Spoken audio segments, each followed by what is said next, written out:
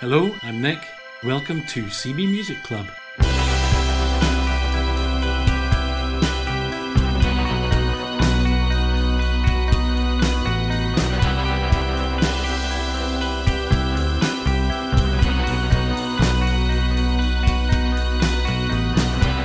As ever, I'm joined by my time-travelling boyfriends. We've got Al. Hello there. We've got Will. Hello. And we've got Chris. Hello.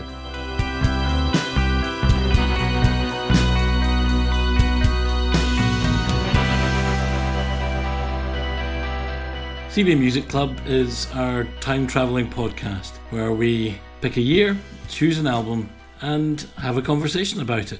This year we're travelling back in time to 1982, and we're going to have a little chat about Joe Jackson's album Night and Day.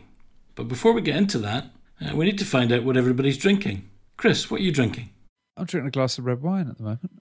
Very nice. Any particular kind? A Tempranillo. It appeared to be about 12 years old. It's been in your house for 12 years. No, sitting on the shelves of Scottmid. But I was quite surprised because it was only £8, which seems quite cheap for a 12-year-old bottle of wine. But anyway, cheers, Scottmid. Cheers. What about you, Will? What are you drinking this evening? Well, as you all know, I've been out playing some sport for the first time in 2 years. So I came back absolutely parched, so I'm going for a San Miguel to get my vocal cords going. To rehydrate. Indeed, but I will be moving on to Tesco Finest Madoff. Good choice. And how was the sport? I was just running all over the place and getting very, very tired. Did you win? No, I got beat 11-3 or 11-4 in each game I played. Can you explain to us what the sport actually was? It's called paddleball, and you kind of play tennis, but with a hard wooden bat. When you mentioned this in a text earlier, Chris and I actually did some research about the sport. Well, it's actually invented in 1965. It's older than 65. you imagined. And one of the guys involved in it was called Bill Bell. And I felt it should have been called Bill Bell Ball. Because I love a bit of alliteration, as you all know. Okay, and Al, what are you drinking? I'm on some Scottish beers, Highland beers. At the moment, I'm drinking the Cairngorm Brewery's Trade Winds, which is an sort of elderflower wheat beer. Ooh, and unfortunately, it isn't as nice as I thought it was going to be. It's perfectly drinkable, but it just tastes like a sort of average pale ale, but it's okay. I've also got Hop Ness by the Loch Ness Brewery. See if that's good. I hope so. Well, fingers crossed. I'm on the Cold Hazy Beer, which is a New England IPA from a local brewery, the Cold Town Brewery, here in Edinburgh. It's very drinkable too. I'll have more than one at the end of the evening.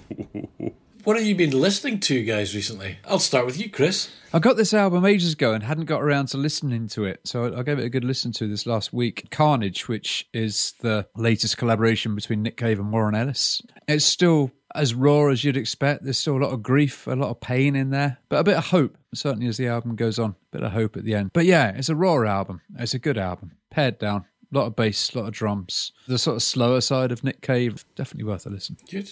What about you, Al? I was listening to a bit of Super Furry Animals on the weekend. Oh, fantastic. Actually watching a video, a live performance, I'd say probably about 5 years old, in France, and they were excellent. Played all you'd really want to hear by them. Slow Life, Golden Retriever, God Show Me Magic, Rings Around the World. Just very good live band. Very entertaining. Lots of chanting of Hal Robson-Canu's name. I suspect it was just after the last European Championships where he did score that goal against Belgium. Indeed. I also, after our last Singles Club podcast, I was rather harsh on Rachel Fannin and her cover of Crowded House's Don't Dream It's Over. I actually listened to some Rachel Fannin on Bandcamp, and it's really quite good, which does make me wonder quite why she did such a terrible cover. It was just really sort of interesting lo-fi rock and roll music that I'm really into. Sounded like it could have been from the 50s, except a bit more hi-fi than that. I think I need to listen to more because I thought this was great. Will, what have you been listening to? There's an informative documentary about Duran Duran that was on the telly. When Duran Duran came out, I hated them, obviously, and so anything they did was absolutely rubbish. Listen to this documentary and listen to them talking and how they got on, how they made the band, how they made the music. I thought I'll give them a listen. And isn't it weird that you hate something because it's not part of your tribe, But listening to it now, I've just got a lot of respect for them. What have I been listening to? Well, after listening to Rachel Fannin and her cover of Crowded House, I went and listened to Crowded House's album Woodface, which is a joy. I got some vinyl in the post, got the new Teenage Fan Club album and a new album from DJ Format called Devil's Workshop. He's a DJ who has done backing tracks for a couple of rappers that I really like over the years, but this is his own thing and it's a very funky sample album. And the other thing, somewhat bizarrely, I'd rediscovered was the Sex Pistols, which was taking me back in time to my 13-year-old self when I discovered them with some pals, and quite enjoying the just the general shoutiness and debauchery of that as well. Next up, we're going to go back in time to 1982, and Al is going to give us a roundup of the year.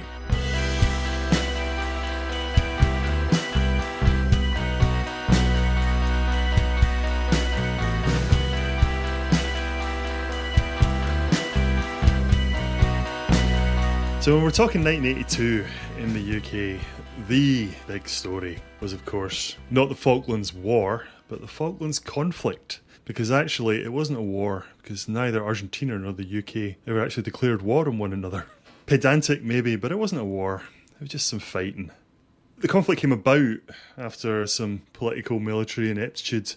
The UK government basically giving the impression that they didn't want the islands at all. The fact that they'd been trying to give them away since the 60s was a factor, although the islanders very much wanted to remain British rather than Argentinian. But as late as 1980, they'd been trying to work out a deal for Argentina to take the islands and for the UK to lease them back, but they couldn't agree on how long that lease should be. So then when the UK started reducing their military presence in the area, on the 2nd of April 1982, Argentina swooped in and took possession of the islands. We UKers swept in shortly afterwards. 74 days later, the war was over. 14th of June, with 907 people rather sadly dead over what seems a rather futile affair, considering it really should have all been worked out diplomatically. However, if there was a plus side to all this, it was that the embarrassment of it all brought down the fascist military government in Argentina, and they became a democracy again, which was nice. On the other hand, the rather large boon that it gave to Margaret Thatcher and her Conservative government meant that they won the 1983 general election with a massively improved majority. Shortly before the war kicked off, the SDP Liberal Alliance were actually, and had been for some time, leading in opinion polls. And without the war, it's not to say that we would have had an SDP Liberal government, but they were taking voters away from the Tories. And by the time the 1983 general election came around, the Alliance vote utterly collapsed, and they finished distant third with only 12 MPs as voters went back to the Conservatives. It's a great what if in UK politics, really, not just, what if the Tories hadn't won in 1983, but what if the Alliance had actually done something. But we shall never know, eh?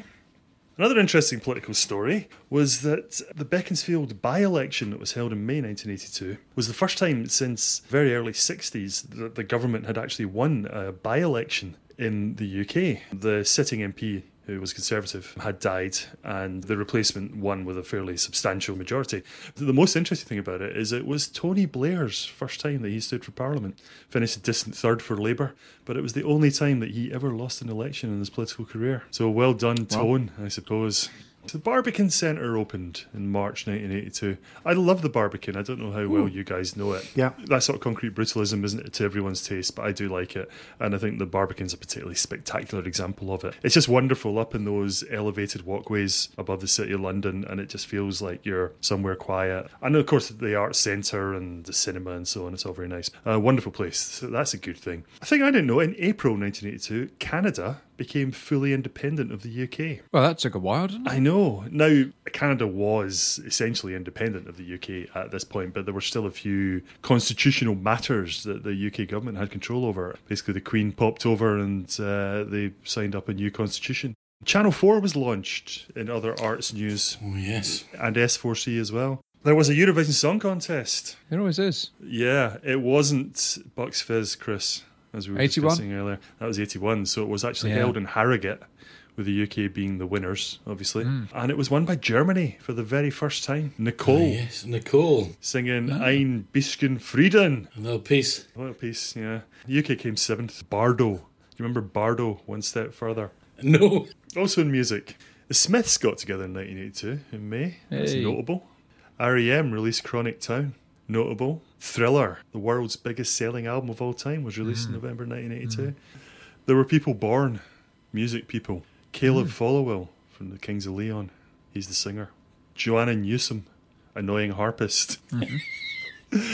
Adam Lambert, who was an American Idol winner, who rather surreally ended up being a touring singer for Queen. Kelly Clarkson, Leanne Rimes, Billy Piper. Hey. Not, you might say, a vintage year for rock stars being born, but there you go. Gabriella and Monica Irimia, the Cheeky Girls, were born in Cluj-Napoca, Romania. Nicki Minaj. No, it's Minaj, isn't it? Because I always think Minaj it should be, but it's Nicki Minaj. She was born as well. The people who died are more interesting, although it seems a bit wrong to say that, because people did die. I mentioned R.E.M. a moment ago. In their song, It's the End of the World as We Know It, and I Feel Fine, there are 4 people mentioned in that song, all of whom have the initials LB, apparently because Michael Stipe had a dream when he was at a birthday party, and everyone else at the party had the initials LB. 2 of those 4 people died in 1982. Lester Bangs and Leonard Brezhnev. Another non-musical but notable person who died was Terence Higgins, first notable AIDS. I may have been the very first AIDS casualty, actually, in the UK. And, of course, Terence Higgins Trust, named after him. Another R.E.M. linked death, Lightning Hopkins. They have a song called Lightning Hopkins, which is on their album Document. The sensational Alex Harvey, he died. Randy Rhoads, guitarist with Quiet Riot, and Ozzy Osbourne died in a plane crash. John Belushi, one of your Blues Brothers. And James Honeyman Scott, From the Pretenders. Pretenders guitarist, one of the founder members. I think was only about 25 years old. Drug overdose like John Belushi. I'd like to leave 1982 with my moment of the year. Of course, 1982 was a World Cup year in Spain, and surely the greatest moment of 1982 was David Neri scoring a glorious goal against Brazil. Toe poke. Yeah, I've no idea how the game turned out, but 1-0 to Scotland is what I choose to believe. And that, people, was 1982.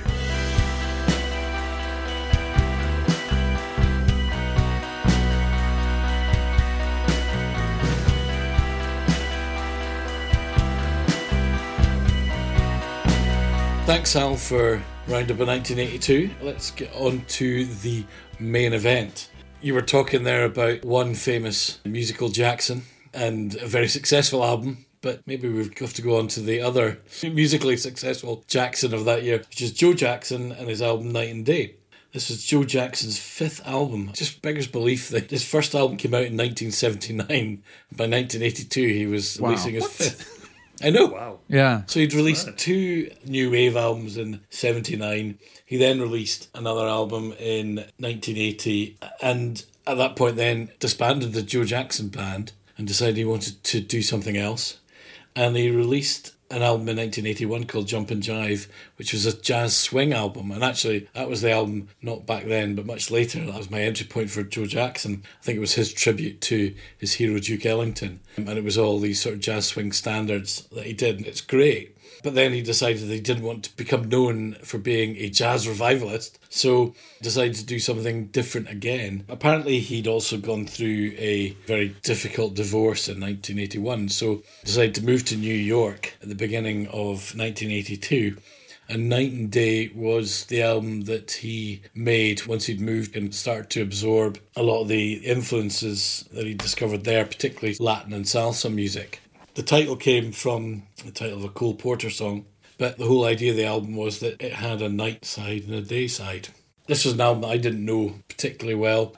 I bought the single off this album that year, which is Steppin' Out, but didn't know the rest of the album, and I knew 1 or 2 other tracks, so I was kind of interested to listen to this. The only other thing I'm going to say before we get into talking about everybody's impression of the album, I hadn't realised until I started listening to it properly. What I'd actually done was told Al to go and listen to an album that doesn't have any guitars on it. Interesting. It actually never occurred to me, but yes, it clearly doesn't. And so I'm interested to hear what everybody else thought about it. I'm going to start with Al. It wasn't what I was expecting, I have to say. I knew Steppin' Out. I love the song Steppin' Out. I think it's a work of just absolute genius. I think it's one of the greatest songs of the 1980s. It's a great piece of electronica as well, with its drum machine and its bass synth and all. It sounds absolutely nothing like anything else on the album. When it started, the Latin sound came as a bit of a surprise. particularly as I just didn't know that anyone in the mainstream was doing that apart from Kid Creole and the Coconuts at this point. Tropical Gangsters only came out in 1982 as well. I don't know which one was first, but presumably they were being worked upon at the same time. Yeah, this came out in June, bizarrely, because he moved to New York at the beginning of the year and released an album by June. Wow. That's some fast work. It wasn't what I was expecting, and it wasn't what I was hoping for, I have to say, on that first listen. I was just a bit confused by it. Not because it's especially confusing. The songs are all fairly straightforward in their way. I just thought that the first track, the Latin stuff out the way, and then it would go and do different things. But actually, the whole first half of the album pretty much is just this Latin jazz thing going on. It grew on me. With each listen, I liked it a little bit more. What did you think, Will? I won't say too much about it because my overall thing would be nothing great, and there are some brilliant highlights in the album, so I'd rather talk track by track and call out the culprits as it were. You've said enough there to give me an impression of how you feel about it. What about you, Chris? I didn't really know anything about Joe Jackson. I knew Stepping Out, Is She Really Going Out With Him, Different for Girls, and that was as far as my knowledge of him went, so I didn't really know what he was. Was ill prepared for what was on this album. I really tried hard to like this album, and I don't think it's a bad album, but I found it a difficult album to enjoy. I found it quite an uncomfortable album. You definitely get that sense of an Englishman in New York, and an Englishman who's not particularly comfortable with being in New York, and an Englishman who feels quite anxious and quite threatened. I mean, New York in the early 80s was quite a dangerous place, quite a threatening place. And I think that comes across. My first impressions of this album is there's a bit of paranoia here, there's a bit of anxiety, and that's coming out in the music, and for that reason it's quite an uncomfortable listen.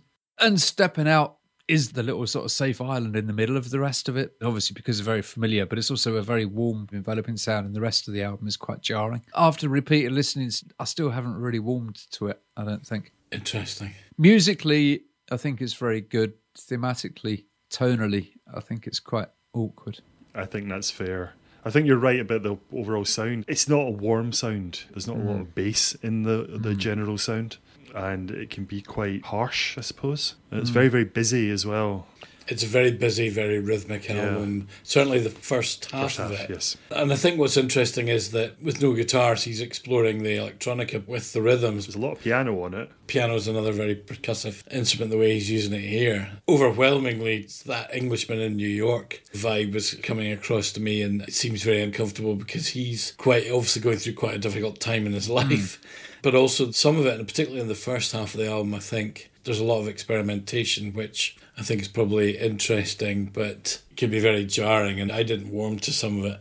And then a lot of his vocal delivery is very much in the new wave traditions. He basically got some very percussive, in some cases angry jazz, and then you've got some guy shouting over the top of it. You know? That's quite a lot to take in. So should we go through it track by track? Let's do that, yeah. So the first track, Another World. Always say no. Then I turned around, saw someone smiling. I stepped into another. I stepped another world.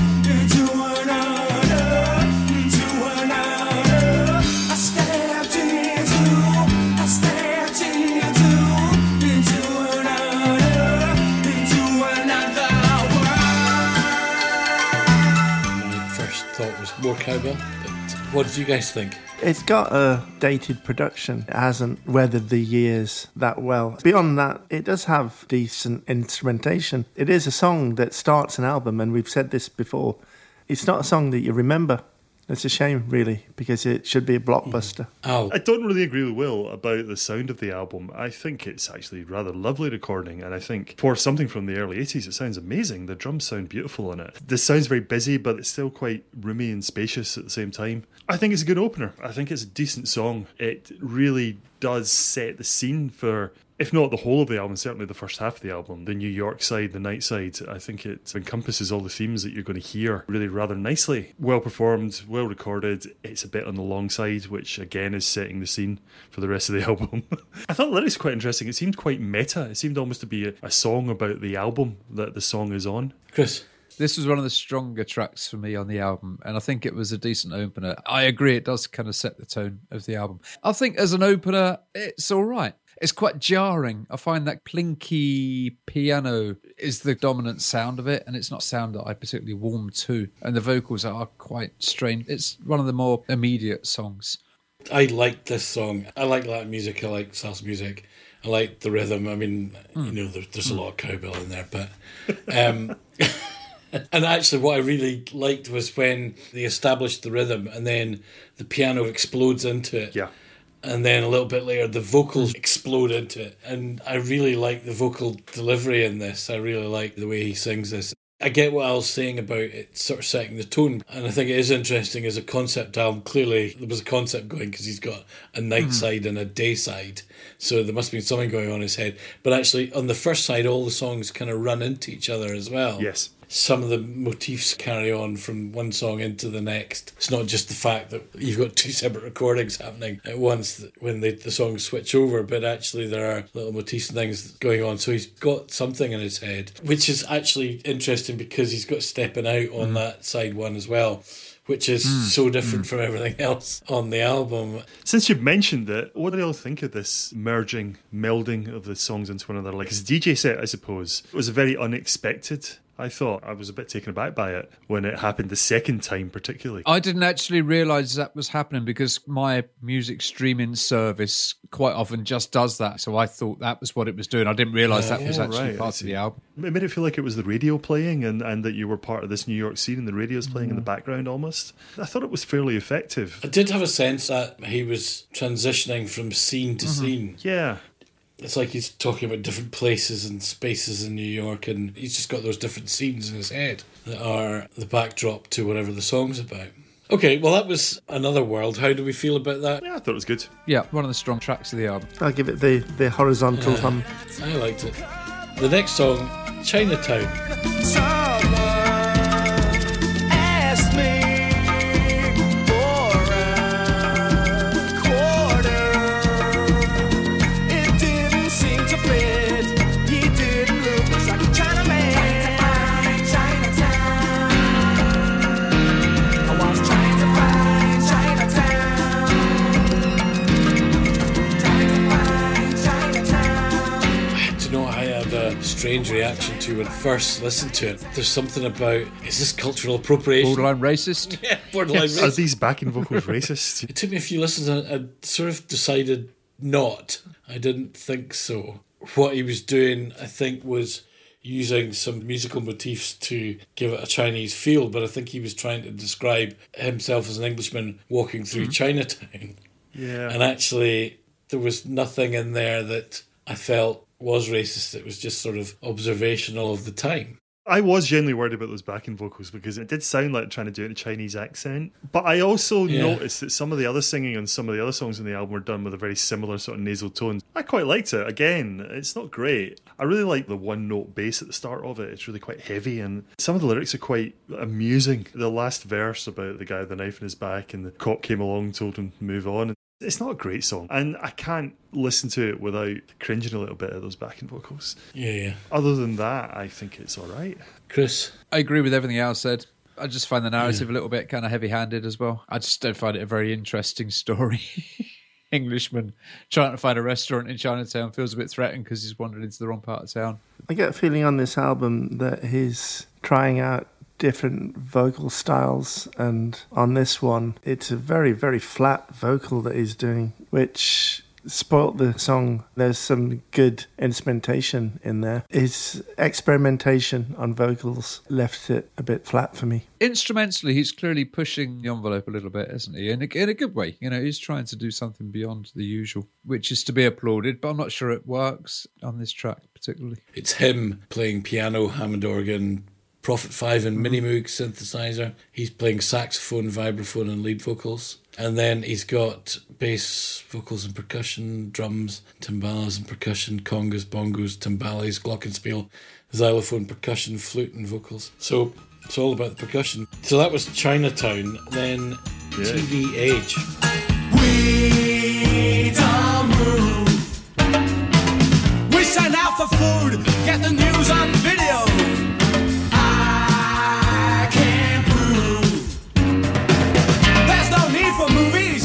We got HBO in the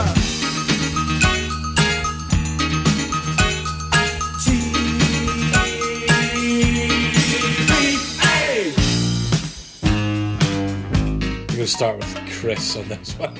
This one I think is dated quite badly. Obviously, he's talking about the advent of cable television, which 40 years ago was a novelty. Now it seems less so. There he was, imagining 13 channels. Whoa! It's almost a bit like a sermon, isn't it? But subjectively, it hasn't really aged well, and musically it hasn't really aged well. I don't really like the delivery, that shouty, half-spoken delivery that it's got here. This reminded me of, remember Thomas Dolby? Yes. I remember Thomas Dolby, yeah. Another multi-instrumentalist. That sense of paranoia and anxiety around stuff. Fear of modern life, isn't it? Modern life is worrying. The early 80s was quite a pivotal time in changing culture. You know, the difference between the 70s and the 80s is immeasurable compared to the difference between the 80s and the 90s and the 90s and the noughties and stuff. That was a fundamental kind of cultural shift. It's interesting you say Thomas Dolby. That was something that I picked up on. There was also a little bit of the sort of more annoying, shouty end of the B-52s about this song. I know what you mean, yeah. I didn't like this song. I must admit. It was quite jarring and it didn't really speak to me. Will, what did you think? I heard a little bit of David Byrne in there. Yeah, the rantier end of David Byrne. The thing about the song is it doesn't belong on this album. It's out of time, if you like. I kind of liked it, and it was the one time in the album where the Latin rhythms that he was using were actually being effective, ironically. Odd, I think, but interesting. What did you think, Al?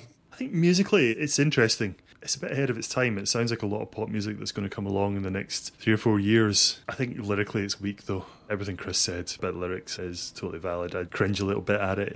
It is like an old man ranting. Are we judging it because obviously life has moved on considerably in the last 40 years? In terms of dismissing the lyrics, that's with the benefit of 40 years of progress, isn't it? Oh, I don't know. I think by 1982, ranting about the bad influence of television is a bit lame, isn't it? But, I mean, as you said in the preamble, 1982, Britain had only just had its 4th channel. Cable TV was for mad people in garages with 40-foot aerials on the top of their houses. It was an American thing. And I can imagine for Joe Jackson arriving in New York and suddenly going from the 3 channels that he would have had, because Channel 4 wouldn't have launched when he left, suddenly finding 15 channels of cable would have been quite overwhelming. So maybe we're being a little bit unfair in judging. Yeah, and on all night as well, I'd imagine, which is something that didn't happen in the UK at the time. If you are going to, as a performing artist, to embrace futurism and what things can be and what's a threat and what's not, I think you've got to maybe understand it. Maybe that's where someone like David Bowie would understand a futurist perspective, but I don't think Joe Jackson had a Scooby. Next song is Target. Up, down, down, down. No one's fussy, I'm a target. Black, white, day, night. No one's fussy, I'm a target. Somebody say I'm crazy, walking in this neighborhood. Say you can't be too careful, but that won't do no good. What have I written down here? White man steals natives' music. It's as cold as you can imagine. It's supposed to be a Latin rhythm and it's cold. These are great musicians that were in there and they know their stuff, but they've just missed it. It's like all the right percussion, but in the wrong order. It's a really poor version of using kind of Latin rhythms here. It was a bridge too far in terms of the Latin rhythms in this song for me. Interesting. What about you, Al? I like it. I think it's pretty good. It is the most intensely Latin track on the album. It's extremely busy. I was quite surprised when I noticed earlier that it's not even 4 minutes long, which is hardly an epic, but it does seem to go on for a very long time. There's far too much of it. And I think if this was 2 minutes long, I'd be sitting here thinking, whoa, this is great. But yeah, it just drags on a little bit. But what it actually does within that, I think, is actually really good. I really don't see eye to eye with Will on this at all. I think this is some pretty good Latin vibes going on. And I would make the point again that this sort of music didn't really exist in the mainstream at the time. And we can call this cultural appropriation, if you will, but I will. I don't have a problem with someone hearing something that he likes and then playing it. And I think anyone who does needs to get over themselves, quite frankly. Will? I don't know, maybe you're not hearing it, but there's some bits of that rhythm percussion stuff that shouldn't be played on the beat.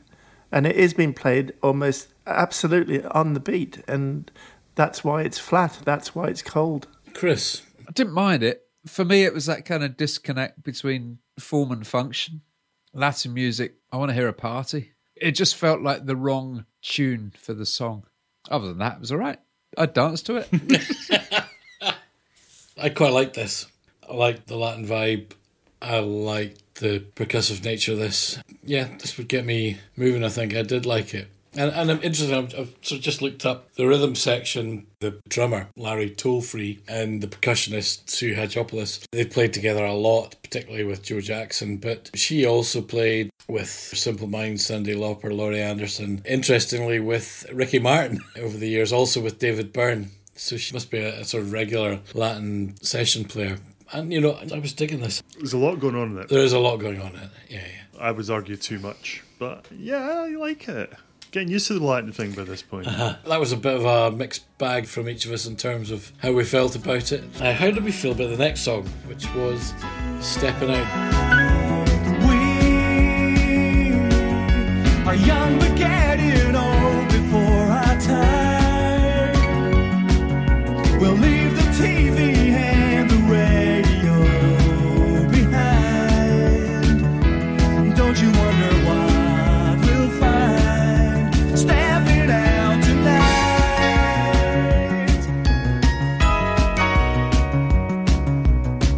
Did anybody like this? This felt like I was running through a dark alley in a strange city and suddenly fell into the arms of an old friend. It was nice to reach. Yeah. It's just such a warm, lovely, deep, chocolatey velvet song. And like nothing, we've already said, yeah, everyone's already said, but like nothing else on the album.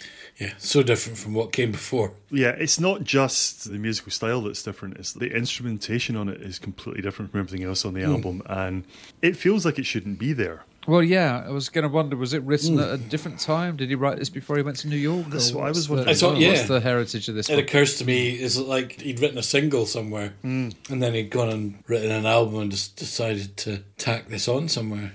There's no narrative around that anywhere that I've seen. And what's interesting also is if the concept is night and day and it's on the night side, as it should be, this is a better expression of a nighttime than anything else he's got on this side. Is it perhaps the previous explorations of the night is like his arrival, in other words, him arriving in New York and being like, oh my God, I'm in another world at night. Chinatown, trying to go out at night, getting lost, being a bit scared. TV age, staying in, being shocked by how much is on television, how many channels there are. Target, just being a bit afraid because it's all a bit scary. And this is the end of it. He's settled in New York. He's gone out in the town with his friends and he's happy. And is that what it's all about? It's only just occurred to me that might be the case, that it is telling a story about him just finally feeling at home in New York. Will, what do you think? When it came on, I just thought, at last, there you are, Joe. Yeah. There you are. You've been hiding, mate. I kind of disagree with it. It's on its own. I think the track after Breaking Us in Two and the final slow song, those three gel together quite well. So, yeah, I was so happy to hear this. That's Joe Jackson that I know and love. What a great, great song. Although, having said that, I still think maybe it goes on for a wee bit too long, like many of the songs on this album. But I'll forgive him that. I get your point, Will, about it does sit a lot better with the second half of the album, and thematically it's part of side one, but musically it feels like part of side two. But also, it's not that similar, I would argue. I mean, this is electronica stepping out. It's got a drum machine, it's got synth bass. It just feels weird on this album, I think. You're quite right, it sits a lot more comfortably with Breaking Us in Two and with this slow song. But what a goddamn song. It's unbelievably good. The melancholy of it, it's just so beautiful. Oh my God, I love this song. I would happily buy this album just for this song alone. Yeah, because I know this song so well. I mean, I've heard it thousands upon thousands of times. I mean, I put it on to listen to because I love it. I ended up listening to the album and skipping this because what was the point of listening? I mean, I've heard it so many times, there's no point. So I'd listen to the other 8 songs and then stick it on when I was finished. But I think you need to listen to it in the context of the album, don't you? It was distracting my attention Yeah. from trying to... We've talked about this before. When you're so familiar with a song, it's very difficult to hear this with fresh ears. But one thing that struck me just now is it's the first time that there's another person included in the narrative other than just kind of observing a drunk person on the street. All the others, the first 4 have been very introspective, and this is about a relationship. It's about him and someone else. There's a warmth that comes with that and a connectivity that comes with that, which is lacking in the first half of this album. I do find it odd that there's an album where we're all so obviously love one track, and everyone obviously loves one track. I think it's one of those rare tracks that unites everyone. I've struggled to find someone that wouldn't like that track. Yeah. But the rest of the album is, in varying degrees, so very jarring. We get into the second half of the album. He's clearly been through a tough time. That must have been a difficult divorce because there's a lot of challenging stuff in. The first song on the next side of the album is very much about the breakup, and then we're into cancer.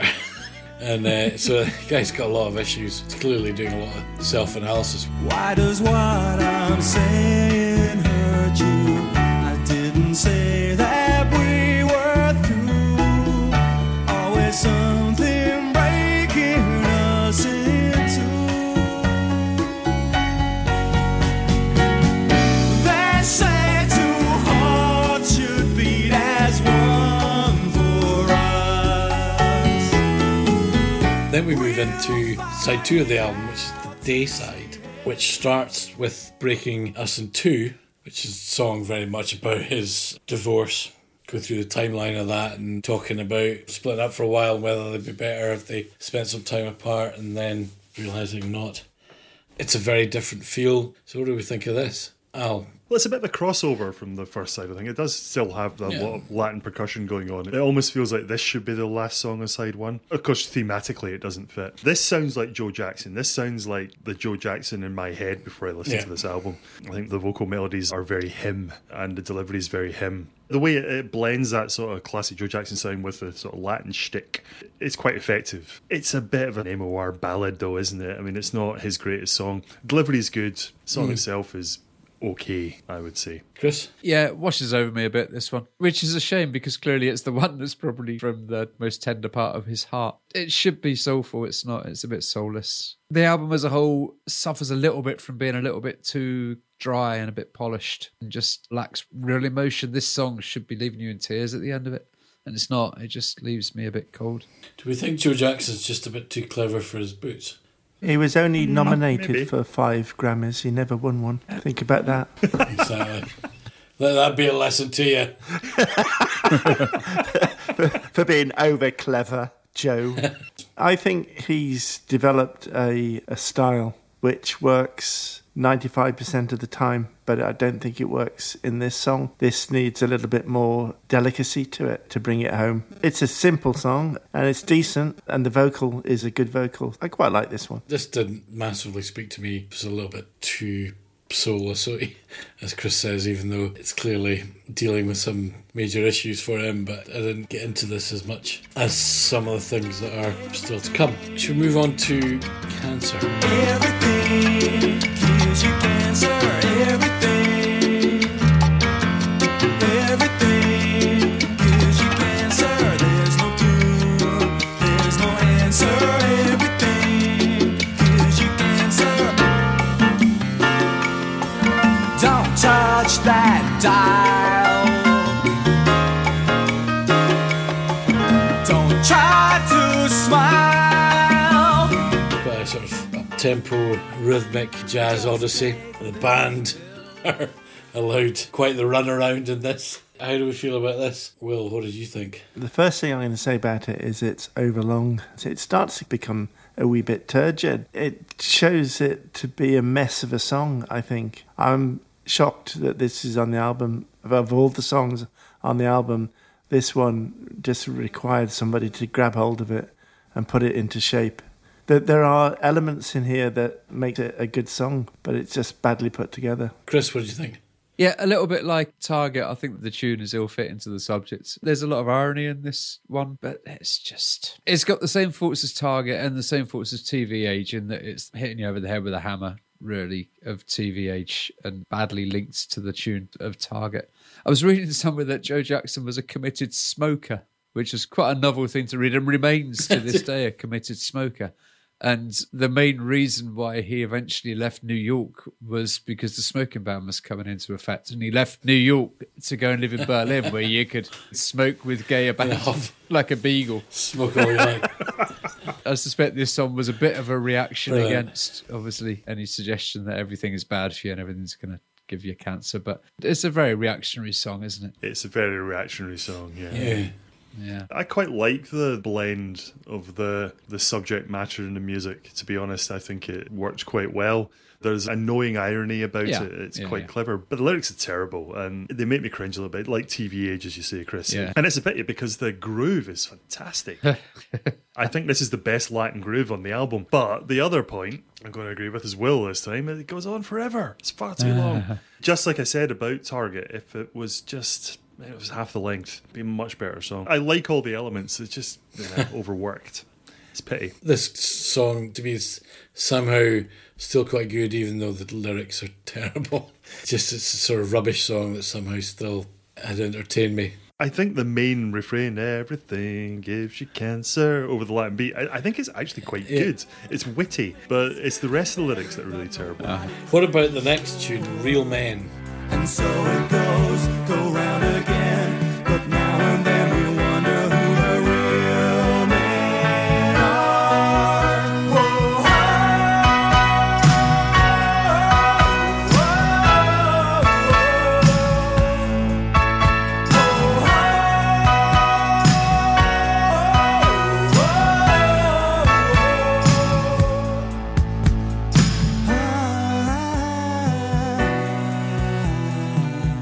Well, this is the other one with possibly questionable lyrics, wasn't it? I think he means well, but the lyrics maybe haven't aged that well. The heart's in the right place regardless. Do you like it as a song? I suppose that's the question. No, not really, no. I quite like the piano turn in it. What did you think, Will? I feel like it's another attempt to write a song about a subject that he doesn't have a handle on, similarly to TV Age. It's slightly irritating in that respect. It's another messy song for me. Don't like it. This was the lead single from the album, apparently, according Was to it really? Wikipedia. Interesting. I didn't recognise it. Okay. No, it peaked at number 89 in the UK charts. That'd be why. 1982 was the year that, as I said earlier, that Terence Higgins died. And it was around about this time that gay men were starting to drop like flies in New York because of HIV and AIDS. And it was seen as a gay plague. And people were afraid of people because they were gay, because they were afraid they might catch the plague from them. To write this song and to release it as a single is actually quite a brave thing to do. 1982 is not 2021 in terms of attitudes towards homosexuality, after all. So I think you do have to take your hat off to him to some degree, even if it's not particularly successful. You've got to admire him for doing it.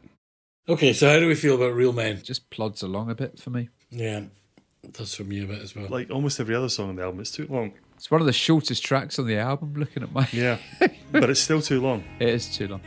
Talking of long songs, track 9. Slow song.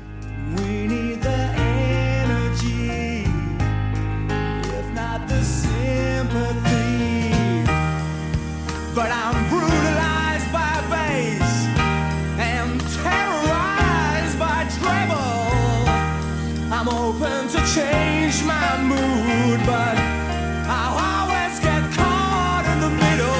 And I get tired of DJs. Do any of the rest of you have the same problem with it always being surprised at it being a slow song when it comes to the chorus and not a sad song? Every time. It's like, how many times have I listened to this song and it's got 3 choruses? Every time I expect it to be a sad song and it turns out to be a slow song. I just can't get over it. I'm an idiot. I quite like this one, though. Yeah, me too. So did I. I came to this quite late. It passed me by the first few times, and then I started hearing it. I know it's a bit too early in the day for this, but I go so far as saying it's my favourite track of the album. I like the way it starts very quiet and slow, and then about a third of the way through it just... It builds really satisfyingly, doesn't it? Yeah. It gets you. Yes, This it really does. is the only track on the album where I actually feel a bit of emotion, or feel that Joe has given us a bit of emotion. Yeah, I would agree with that as well, actually.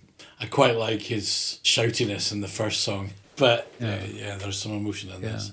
And it's just terrific. Will, what did you think? It's soul-y, which I like. The organ break towards the end. Could you not have put a bit more of that in the other songs? This really worked for me. It was almost as if it was too late to get it back, but it's a very, very It's good a good effort. Yeah. Al, what did you think?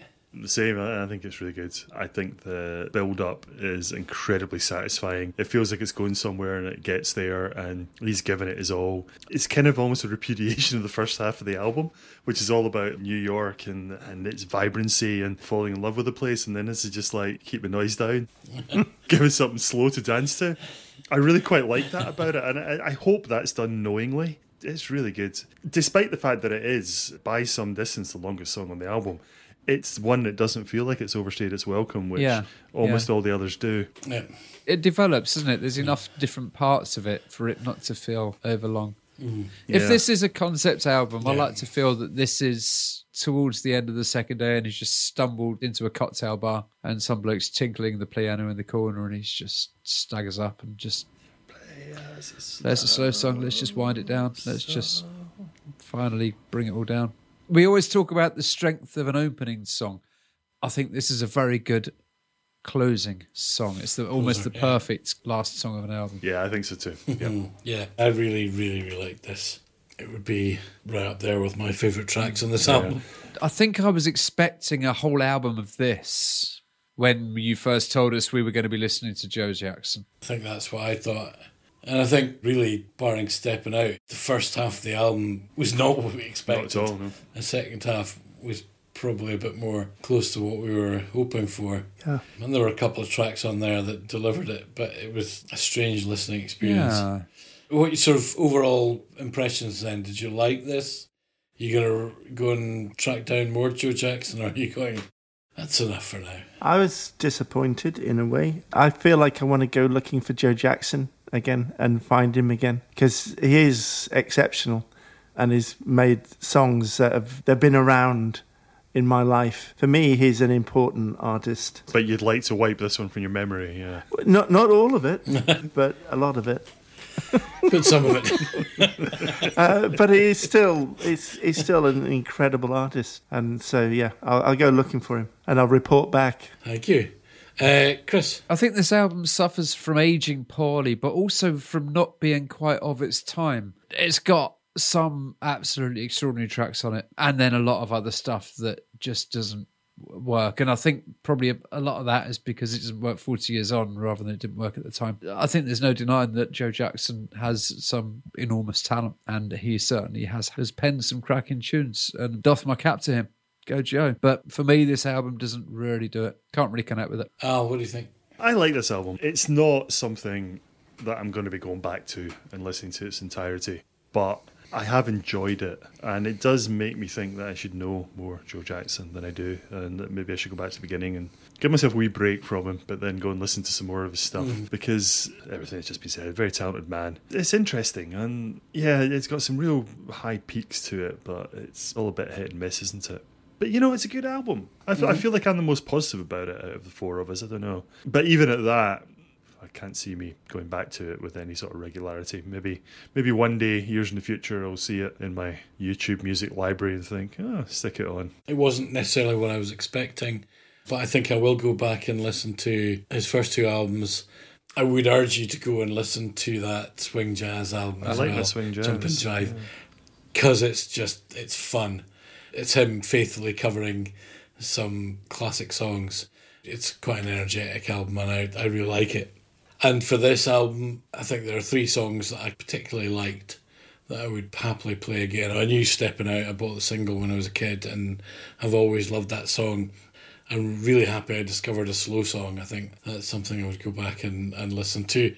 And just for the shouty explosion at the beginning, Another World as well. I enjoyed that. So, thank you, Joe Jackson. Indeed. Yeah. Indeed. Did anyone have a favourite song? I think the question here is, what's your favourite song other than Stepping Out? Because Stepping Out. Clearly Stepping Out is my favourite song on the album by some distance, but I knew it so well, so it doesn't count. I'd probably go with the slow song as my favourite besides that. It's a good one. Chris? Yes, I would definitely go for a slow song. What about you, Will? If I can't use Stepping Out, I think Breaking Us in Two is not a bad song, so I'll put that one in there. Well, I would say, Stepping Out is my favourite. I think I'm really glad I discovered a slow song. And the other thing I really liked was Another World.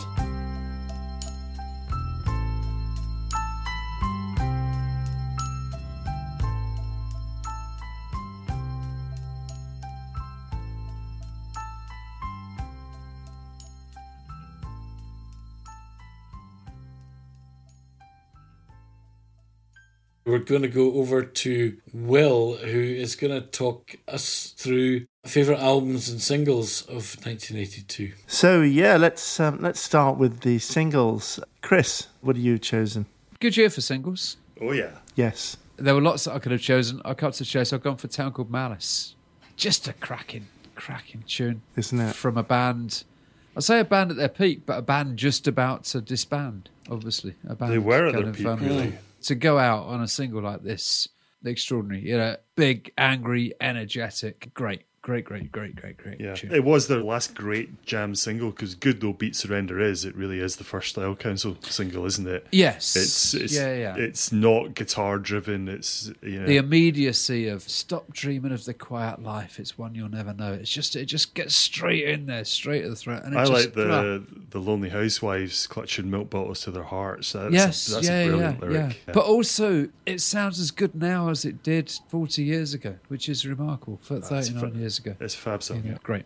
Love it. Nick. Again, what a great year for choices, and it's so difficult. I'm going for House of Fun. Good choice.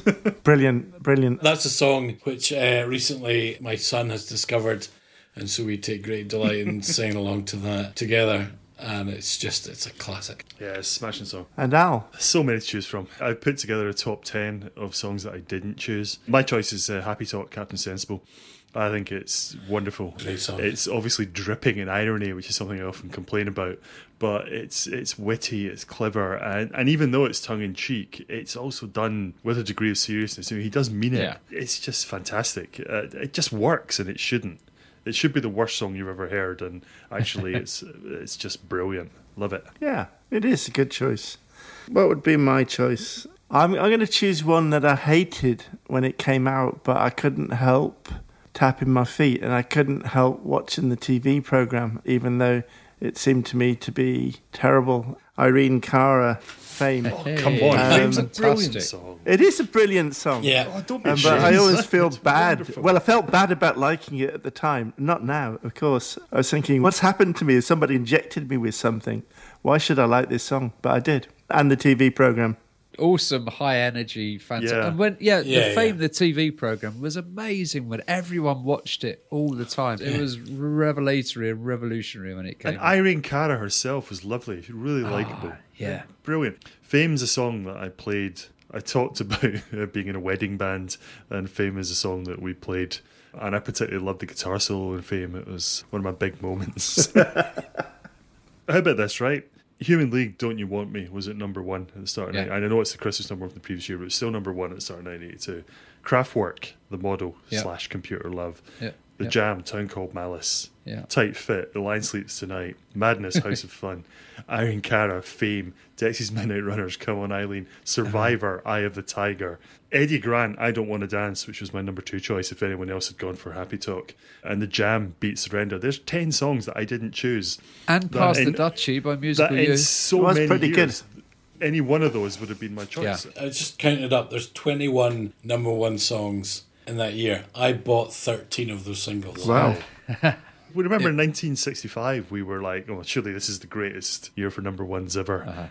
I don't know, was 1982 better? Maybe. I'm just looking at those number ones, and then I'm looking at my list of favourite albums from that year and thinking about the singles that came off them, because you had Rio, Duran Duran. The ones that didn't get into number one. Didn't get to number one. Yet Yeah. you got Lexicon of Love by ABC, God. Marvin Gaye. Yes. And actually, the song that I'm thinking of particularly was Party Fears 2 by The Associates, which came out in that year as well, which is, I think, an absolutely extraordinary song. It's an amazing song, yeah. It's so weird. It's like nothing else Yeah. before Mickey, that. Tony Basil, that was a great one as well. That never quite made it to number one.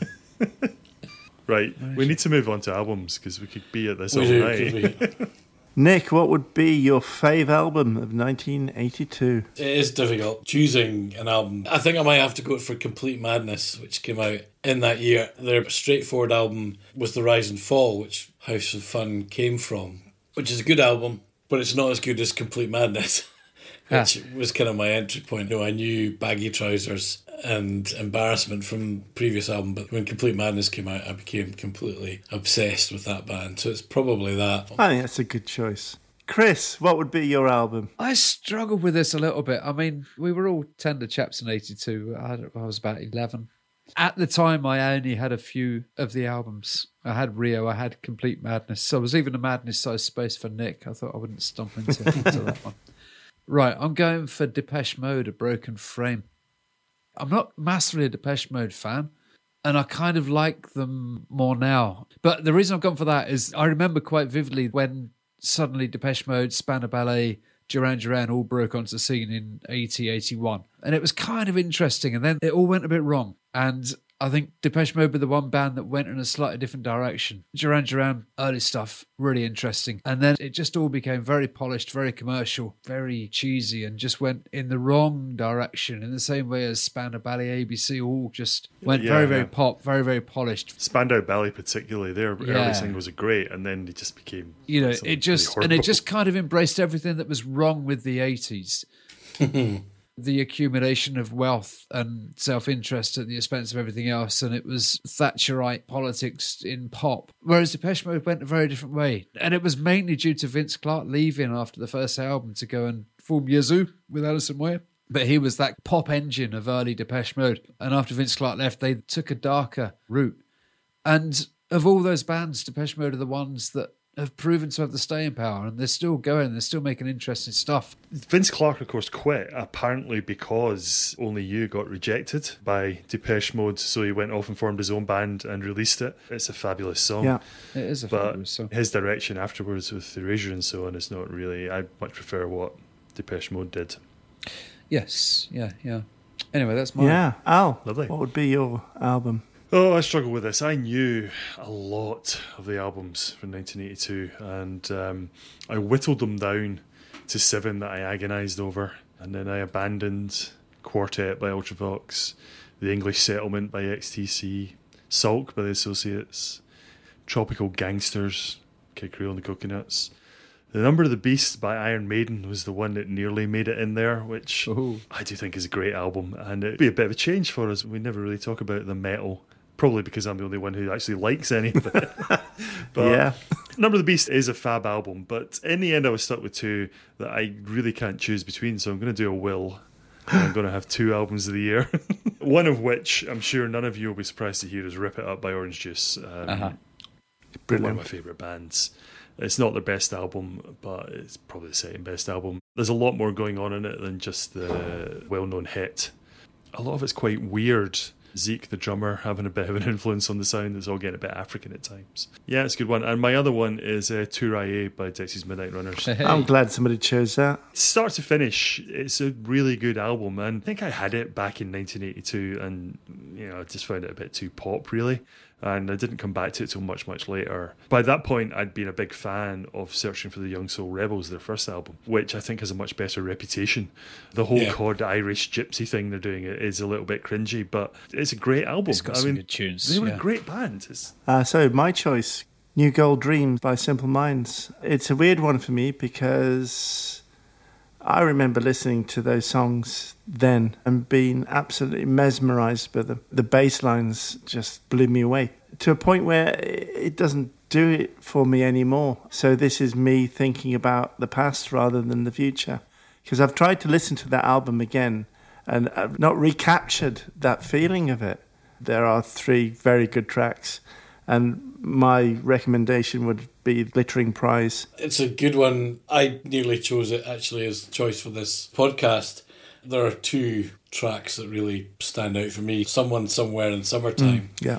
It's just, I love that tune. And Promised You a Miracle, I think is great as well, which became their really big hit from that. I actually think prefer some of their earlier stuff to that album. I think that was just where they were starting to become this global success. That was the big trajectory one, wasn't it? So where are we going next? Funny you should ask that, because next time we're going to 1971, which, among other things, is the year I was born. So really, this is the year it all began. For me, anyway. 71, if you read certain reviews of all the years of all the albums, is hailed as one of the greatest years of album releases of all time. Certainly got some amazing stuff getting released. You recall the old Rolling Stone 500 greatest albums of all time? Of course, yeah. Mm-hmm. Number 1 was What's Going On, Marvin Gaye, 1971. Number 3, Blue, Joni Mitchell, 1971. Led Zeppelin 4, Rolling Stones, Sticky Fingers. Bill Withers, Just As I Am. Carole King, Tapestry, 71. David Bowie, Hunky Dory. The Who, Who's Next. It's certainly the year of the album. And I almost chose all of those. In fact, up until about 10 minutes ago, I was going to choose any one of those. But I kind of, I kind of think what we do is about trying to listen to stuff that we haven't otherwise heard. So I've gone for a kind of left field choice. And we're going to do a bit of krautrock. Yes. We're going for Can, and I don't know how you pronounce this. Tago Mago? Tago Mago, surely. Tago Mago. Well, Let's it's a do double it. album. 73 minutes. Yeah, It's a it's lot of 73 listening. minutes, I know. There are only 7 tracks, though. All right. So, yeah, I think in the interest of pushing the boundaries a little bit, next time, 1971, Can. Thanks, Chris. So that's it for this week. That's it for CB Music Club. Thank you to Joe Jackson for keeping us entertained this evening. We're looking forward to next time spending 1971 with Can. Remember, everybody, to check out our playlists on Spotify and YouTube. Obviously, share the podcast with your friends. Thanks, everybody, and goodbye. Goodbye. Bye-bye. Goodbye.